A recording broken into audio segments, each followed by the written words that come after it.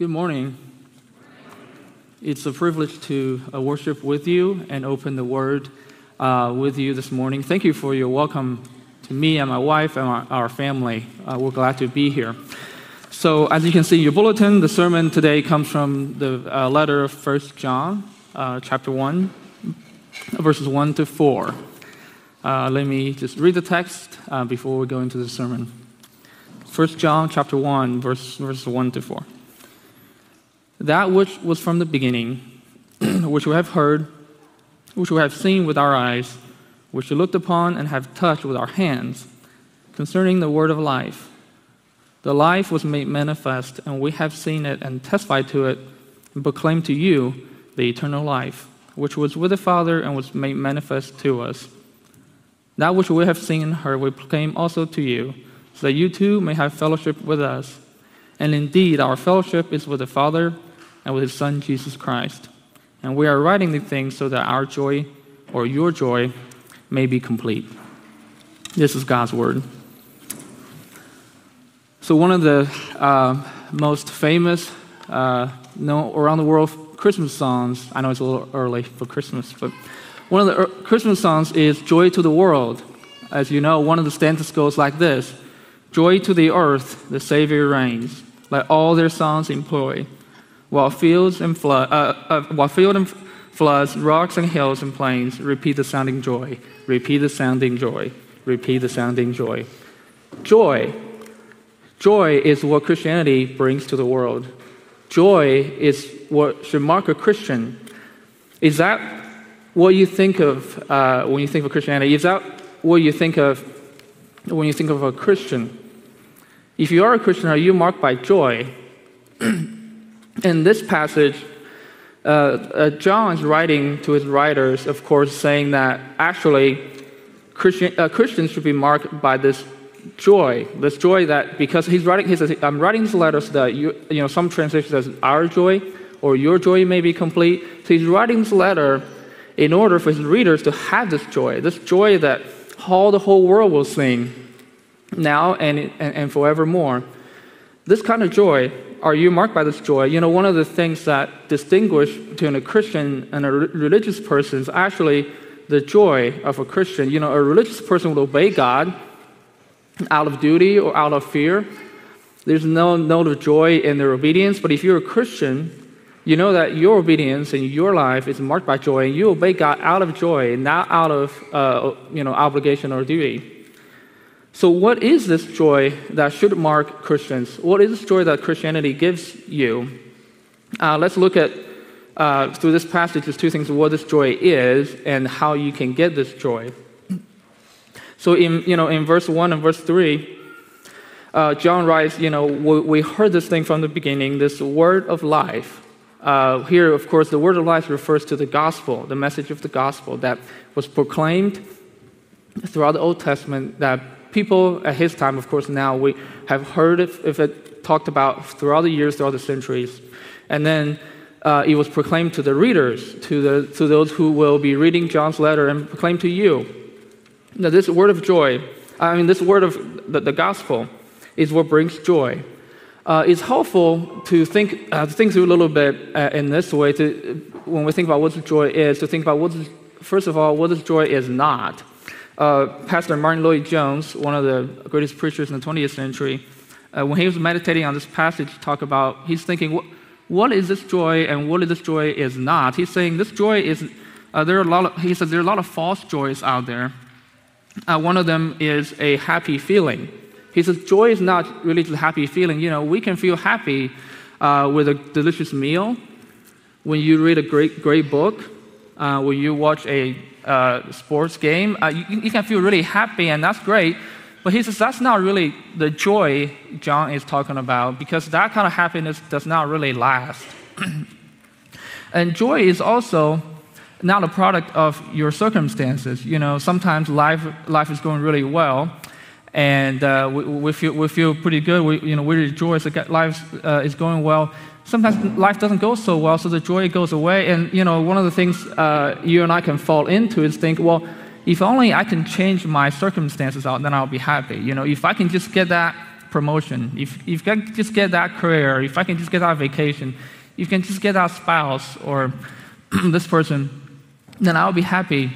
But Martin Lloyd-Jones says that's actually also not what this joy is. The joy is not something that depends on external circumstance, or it's not something that, as long if it changes, then we'll be happy. And he says this joy is not even just happiness in general. We talk about being happy. And it's good to be happy, of course, but think about the apostles in the book of Acts. They were thrown into prison, shipwrecked, persecuted, beaten, homeless, everything. And that's hardly a picture of a happy life. If you think of a happy life, who would think being in prison, being shipwrecked through all these things, hardships, would be? But they had a joy, didn't they? They had a kind of joy that is produced by this gospel. They had a joy that helped them endure, but not just enduring, helped them rejoice in the midst of their sufferings. That's the kind of joy John is getting at. That's the kind of joy that produced in the apostles. That's the kind of joy that you can and should have in this Holy Spirit. So what is this joy? It can be defined like this. This joy is a deep assurance of God's love for you in Christ that is produced by the gospel. It is enjoyed in fellowship with God and His people. It's a deep assurance of God's love for you in the gospel, in Jesus Christ, that's produced by the gospel, but also enjoyed in fellowship with God and His people. So let's think about this for just a little bit. It is produced by the gospel. In verse 4, as we have said, John says, I'm writing to you this letter. I've proclaimed to you the gospel. Now I'm writing to you this letter so that your joy may be complete. And then the gospel is characterized as the word of life. The word of life, about Jesus Christ Himself. And John says that this gospel produces a joy in you, like we just talked about. So let's think for a second. What is the gospel?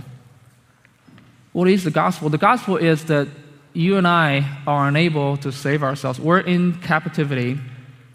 We're under the dominion of darkness and sin. And God has come in Christ to live and die and rise again for you and for me. Not because anything that we have done or can do, but because of what He's done, because His great love for you. And the gospel does not only mean that Jesus has died and rose for you, it also means that He brought you into fellowship with God Himself. He says, indeed, our fellowship is with Father and the Son. In the gospel, you are not only saved from your sin, which is a great news. We cannot save ourselves, but you are also brought into fellowship with God, which means that God looks at you now in Christ as one of His children, as a daughter and a son of God. The Father, the creator of the universe, in Christ looks at you as one of His beloved children. I came to the United States when I was 17 to live with a host family, as you know, as a foreign exchange student. And the husband of the family had taken me in and really treated me like one of his children. He would often spend a lot of time with me, as he would with his children. He would talk with me for a long time. He will actually stand up for me in things that, if I'm sad, or he will. And all of this He's done, not because I'm related to Him, not because I've done anything. I just showed up at his doorstep. He didn't even know me. I came from China, but He loved me like one of His own children. And when I was going through hard times, as we all do, I often look back to His love for me, which is still ongoing today. I still call Him my dad, actually. And I think of His love. Think of how He treated me as one of His sons and daughters, and think about how that would help me, in hard times. Well, why would I worry? Why would I be disappointed if someone loves me this much? They can love me this much. He didn't even die for me. God, He just loved me like one of His children. And think about if the God of the universe loved me so much that He treated you as one of His children. And He did not only do that, He sent His Son to die for you. That love will never end. And think about if you have a hard time, if you're suffering, and life brings many sufferings. If you're suffering, if you're going through a hard time, think about the gospel. Think about what it means to be a son and a daughter of the Father, of God himself. And think about how that can help you. Why? Of course we'll weep. It doesn't mean this joy doesn't mean we don't ever weep, we don't ever get angry at injustice. No.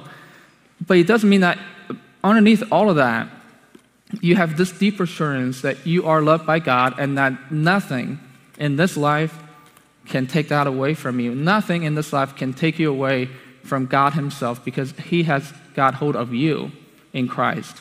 And that now you in him, you can have this joy, a deep, deep, enduring joy that it's not a happy feeling, it's not just a simply happy feeling you get from, watching a great movie or reading a great book. It's not really external circumstances, because, as you know, our circumstances changes all the time. But it's something that you have in you. You have something that's so assured that when you look at your life, you say, yes, I'm weeping. Yes, I'm hurt. Yes, this person had wronged me. Yes, I didn't get the promotion I wanted. Yes, my life is not the way I want to be. But God has loved me so much that his son has died for me. Therefore, everything will be okay. It will be okay. Even if it's going to take a long, long time, it will be okay. You can rejoice. You can rejoice in the midst of your suffering, not just in the absence of your suffering. You can rejoice now. As hard as that sounds, as crazy as that sounds, you can rejoice now, because your being a daughter and son of God in Christ will never, ever change. So that's the joy. It's not a happy feeling. It's not changing circumstances. It's not even happiness in general, but it's an enduring sense of love in your heart from God in Christ that's produced by the gospel, enjoying the fellowship with God himself that produces joy in you. So then you might say, well, how do I get this joy? You might think, oh, this sounds great. This is a great thing. I want to have it. Maybe some of you are thinking, so how do you get this joy? And John, in this letter, had actually given us some advice on this. He says, you get this joy by listening to his word, by experiencing his presence, and by beholding his beauty. First, you get this joy by listening to his word. In verse 2 and 3, here it says, the life was made manifest, here referring to Jesus Christ when he came to earth, of course. And we have seen it and testified to and proclaimed to you this eternal life. And John, all the apostles will say the same thing. We have a message to proclaim to you, which is this message of the gospel. Jesus himself. Now, what are we to do? What are we to do in order to get this joy? We're to listen to this word. We're to hear it by faith. Of course, one of the differences between us and John is that he actually was there with Jesus, and he saw him. He, lived with him, listened to him teaching. He did listen to Jesus directly. But you and I today can listen to Jesus by faith, and that's why the Holy Spirit is given to you, and that's why the Bible is written, so that you can really hear Jesus speaking to you through his word, through the Spirit. And let's think about that for just a second. What does it mean to listen to his word? Does it mean just listen to a sermon like I'm talking with you now? Yeah, but it's not really. Or does it listen just mean like reading your word? But it also means something deeper. If you're listening to God's word, if you're listening to Jesus' word, then it at least brings two things. One is a conviction of your sin, and the joy of being with the Savior. If you actually go into God's word, you'll find that there's kind of a heart condition that you and I are in. You might call it sin, or maybe captivity. It's a sense in which you are bound by a power that you are unable to shake. If you ever driven down to downtown Grand Rapids, you might have seen a statue. I can't remember which street it's on because I'm really new to the city, but the statue really touched me.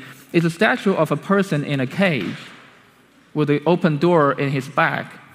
And the person standing in the cage is looking only at the cage and can't get out because this person is not looking at the door. He's looking at the cage, and thinking, how can I get out? And that's kind of that's the condition. If you're reading the Bible in a way that's humble and really listening, that's the condition it says you and I are in without Christ. It's saying we're in this cage, in the Bible called sin, that you cannot shake. You're in this cage where all you can see is all you can see is a cage. All you can see is sin. You cannot get out of it. Of course, some of you may say, "Well, I don't feel like I'm captive in captivity. I feel I'm pretty free. I can do whatever I want."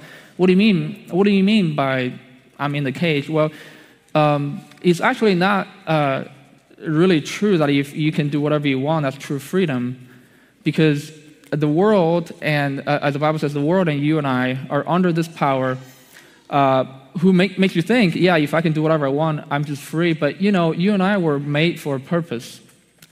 Human beings were made for a purpose. We're made for this fellowship with God that John talks about. So that if we are not in fellowship with God, we're kind of like fish out of water, that you may seem free, but actually you won't live for very long. We're in that cage, actually. We're in the cage that we can't get out of. And that's the first thing that the Bible will convict you of, is our captivity, is a sense that we're not truly free. We're not really the way we should be, even. We're in a sort of cage. But don't stop there. If you read the Bible, all you do is feeling really terrible about yourself, and that really isn't where the Bible stops, and that's not really where you should stop. If you read the Bible, you feel really guilty. Some of you may. If you feel really guilty, man, I just can't do anything. I'm such a sinner. That's only halfway. Don't stop there. The Bible also, like John says, brings you eternal life. It brings you a Savior. It tells you that, yes, you're in that cage, but remember, there's a door behind you. There's a door. If only you turn around and look, there's a way out, because someone had opened a door. Someone had not just opened a door through a cage. Someone opened a door from the universe, came from another world into this world to get you out of that cage. And that someone, of course, is the Word of Life himself, Jesus Christ, who came into your cage and blew a hole out of it and says, now you can get out through this door. And if you really listen to God's word, if you listen to Jesus' word, if you really listen to the gospel, then it will bring you deep conviction of your sin. Of course it will. That you will really see, wow, I am in captivity. I thought I was free, but no, I am not. I thought I can see, but I was blind. But then it turns you to the door. It turns you to Jesus himself. Jesus himself says, yes, but there is help. But there is a way out. If only you look at him in faith, by faith, and there's a door you can walk through to get out of that cage, to have this deep joy. So first, to get this joy, we are to listen to his word. By listening to his word, to listen to the word to convict us and to comfort us. But also to experience his presence. Like I said just a minute ago, of course, in the for the apostles, they actually did literally live with Jesus. And remember, Thomas actually put his hand in Jesus' hand and side to see the wounds from the cross. They ate with him. They walked with him. So they literally experienced his presence. So that's why John here writes, that which we have heard, we have seen with our eyes, we have looked upon, and have touched with our hands concerning the word of life. He says, we actually physically have been with Jesus, but how do you and I do that? How do you and I experience that kind of presence? You say, well, that's great. If I were only there, if I was there with Jesus, I will really believe him if he could just show up right now, right? I will believe him.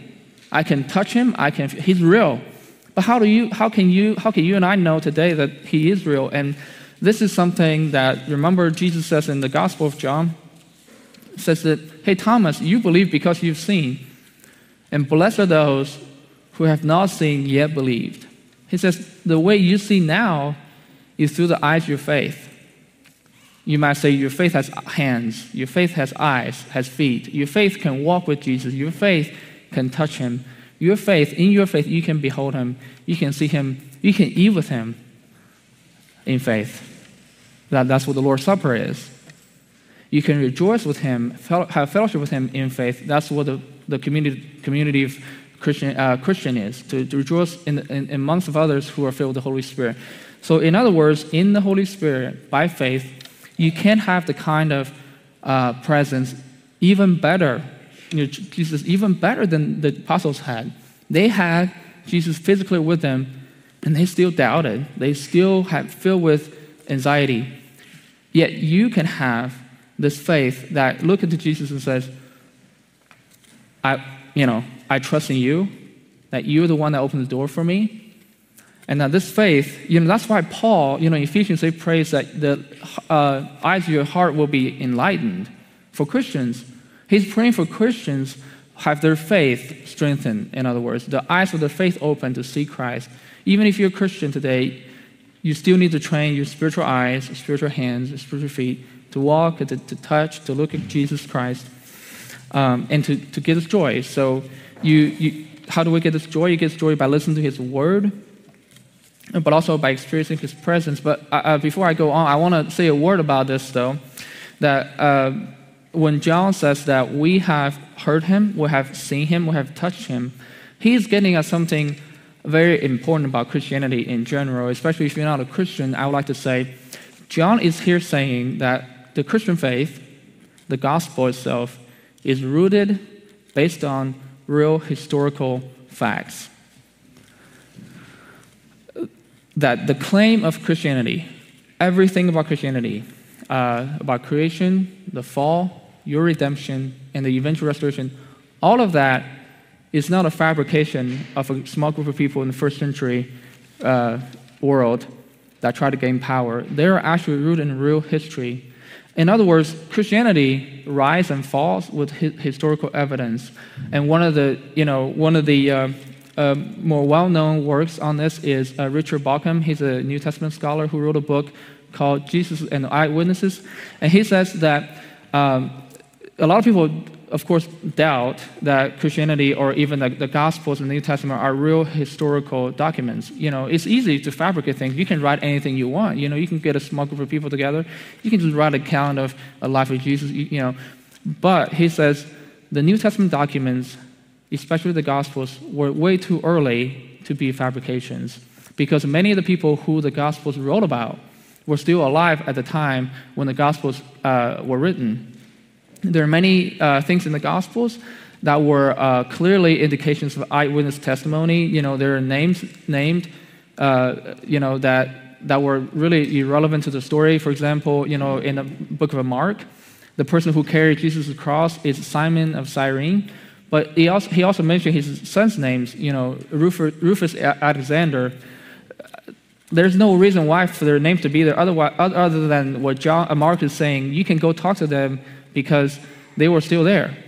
So the Gospels, the New Testament documents, were too early to be fabrications, and they are describing real historic events. And scholars say that there's also no other way to really explain the rise of early Christianity without the historical life and death and resurrection of Jesus. There's no other way to explain how a small group of Jewish people who never believed God can become human would believe a guy claiming to be God and died and rose again for them and worshiped Him and died for Him. There's no other way to explain it other than they actually saw Him. Like John says, we saw Him, we see Him, we touched Him. There's no way for us to lie about this. We have touched Him. And therefore, if you are in doubt maybe today, maybe you are kind of shaking your faith, maybe existentially, internally, experientially, emotionally, you don't feel the presence of Jesus, it's okay.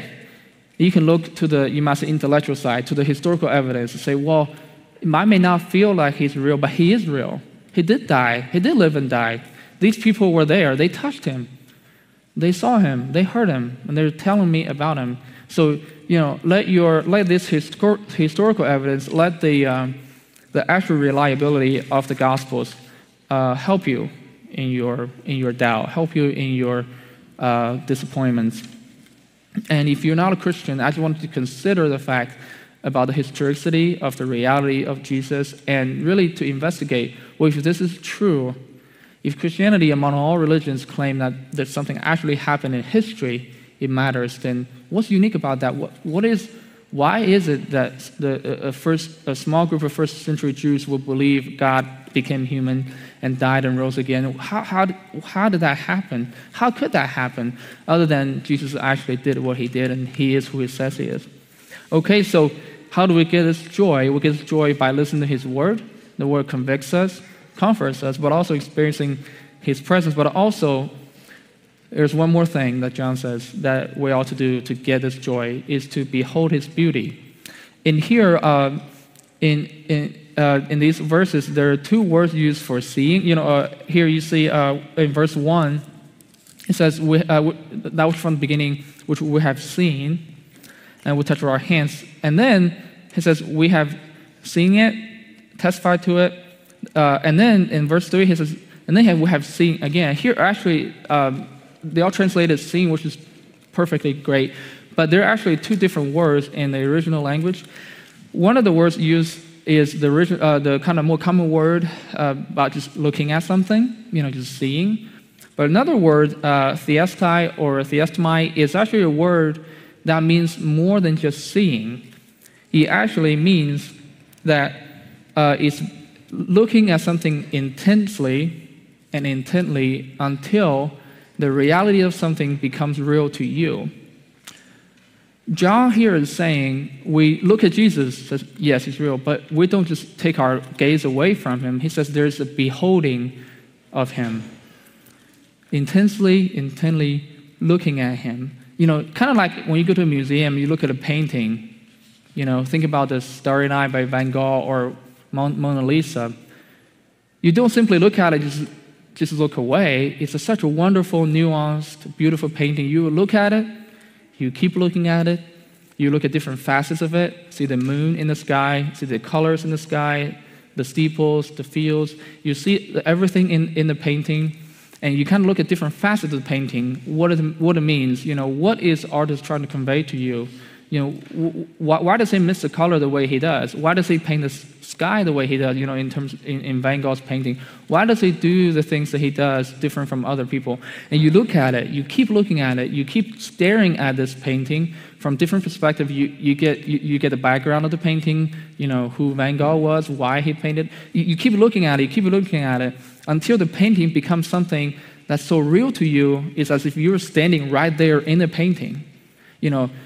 A great masterful piece of art can bring you right there. If you look at it, you keep looking at it, and make it something so real to you, you're beholding it at that point. You're not just looking at it, you're just saying, oh yeah, that wonderful piece of painting, let me go get me a sandwich. No, you look at the painting, you keep looking at it, you forget about other things. You forget about all the other concerns. You just look at the painting, you captivate it, you keep looking, and that's what John is saying. Theestai is looking at Jesus intently. You look at him, you keep looking at him until he becomes so real to you.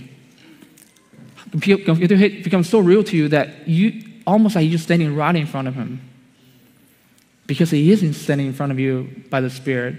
And one of the ways to do this, to actually look at him, to go intently look at him, is to look at the cross.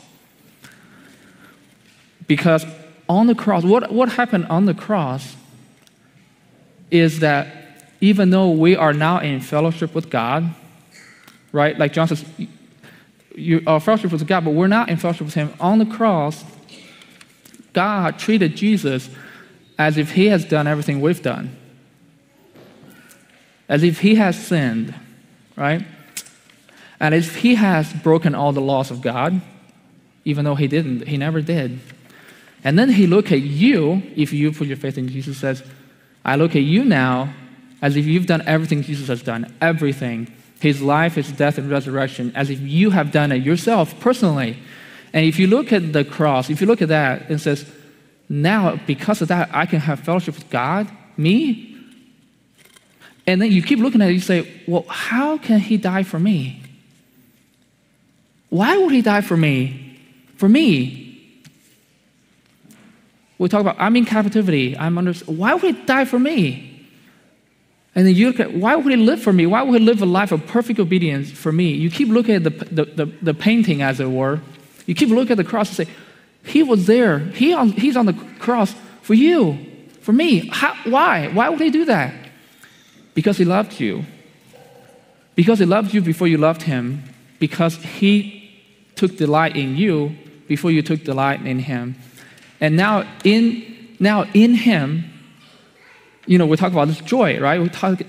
But first of all, remember, in him, God rejoices over you before you take joy in him. He looks at you and says, I now look at you as the most wonderful person in the world. As you're the only person in the world. It says, I delight in you. If you gaze into that, if you gaze into the cross, you say, oh my goodness, how can this be true of me? How can God look at me and take joy in me? And in that moment, you have this joy that's beyond happiness, beyond circumstances. It's the joy that sings like this song. You might have heard this. What love, my God, could hold you to the tree to bear that overwhelming death for me? The Son of Heaven leave the Father's side. The healer bleeds. The life was made to die. You look at him until that becomes what your heart sings. Go to his word, listen to his word, you experience his presence, you behold his beauty on the cross, and you say, that's true. What love, oh God, for me. And that's how you have the joy. Let's pray.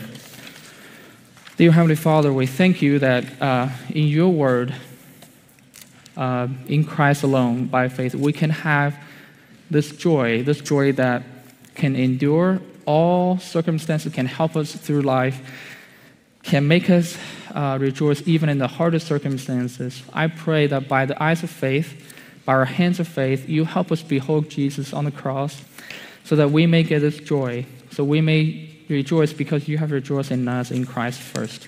In Jesus' name.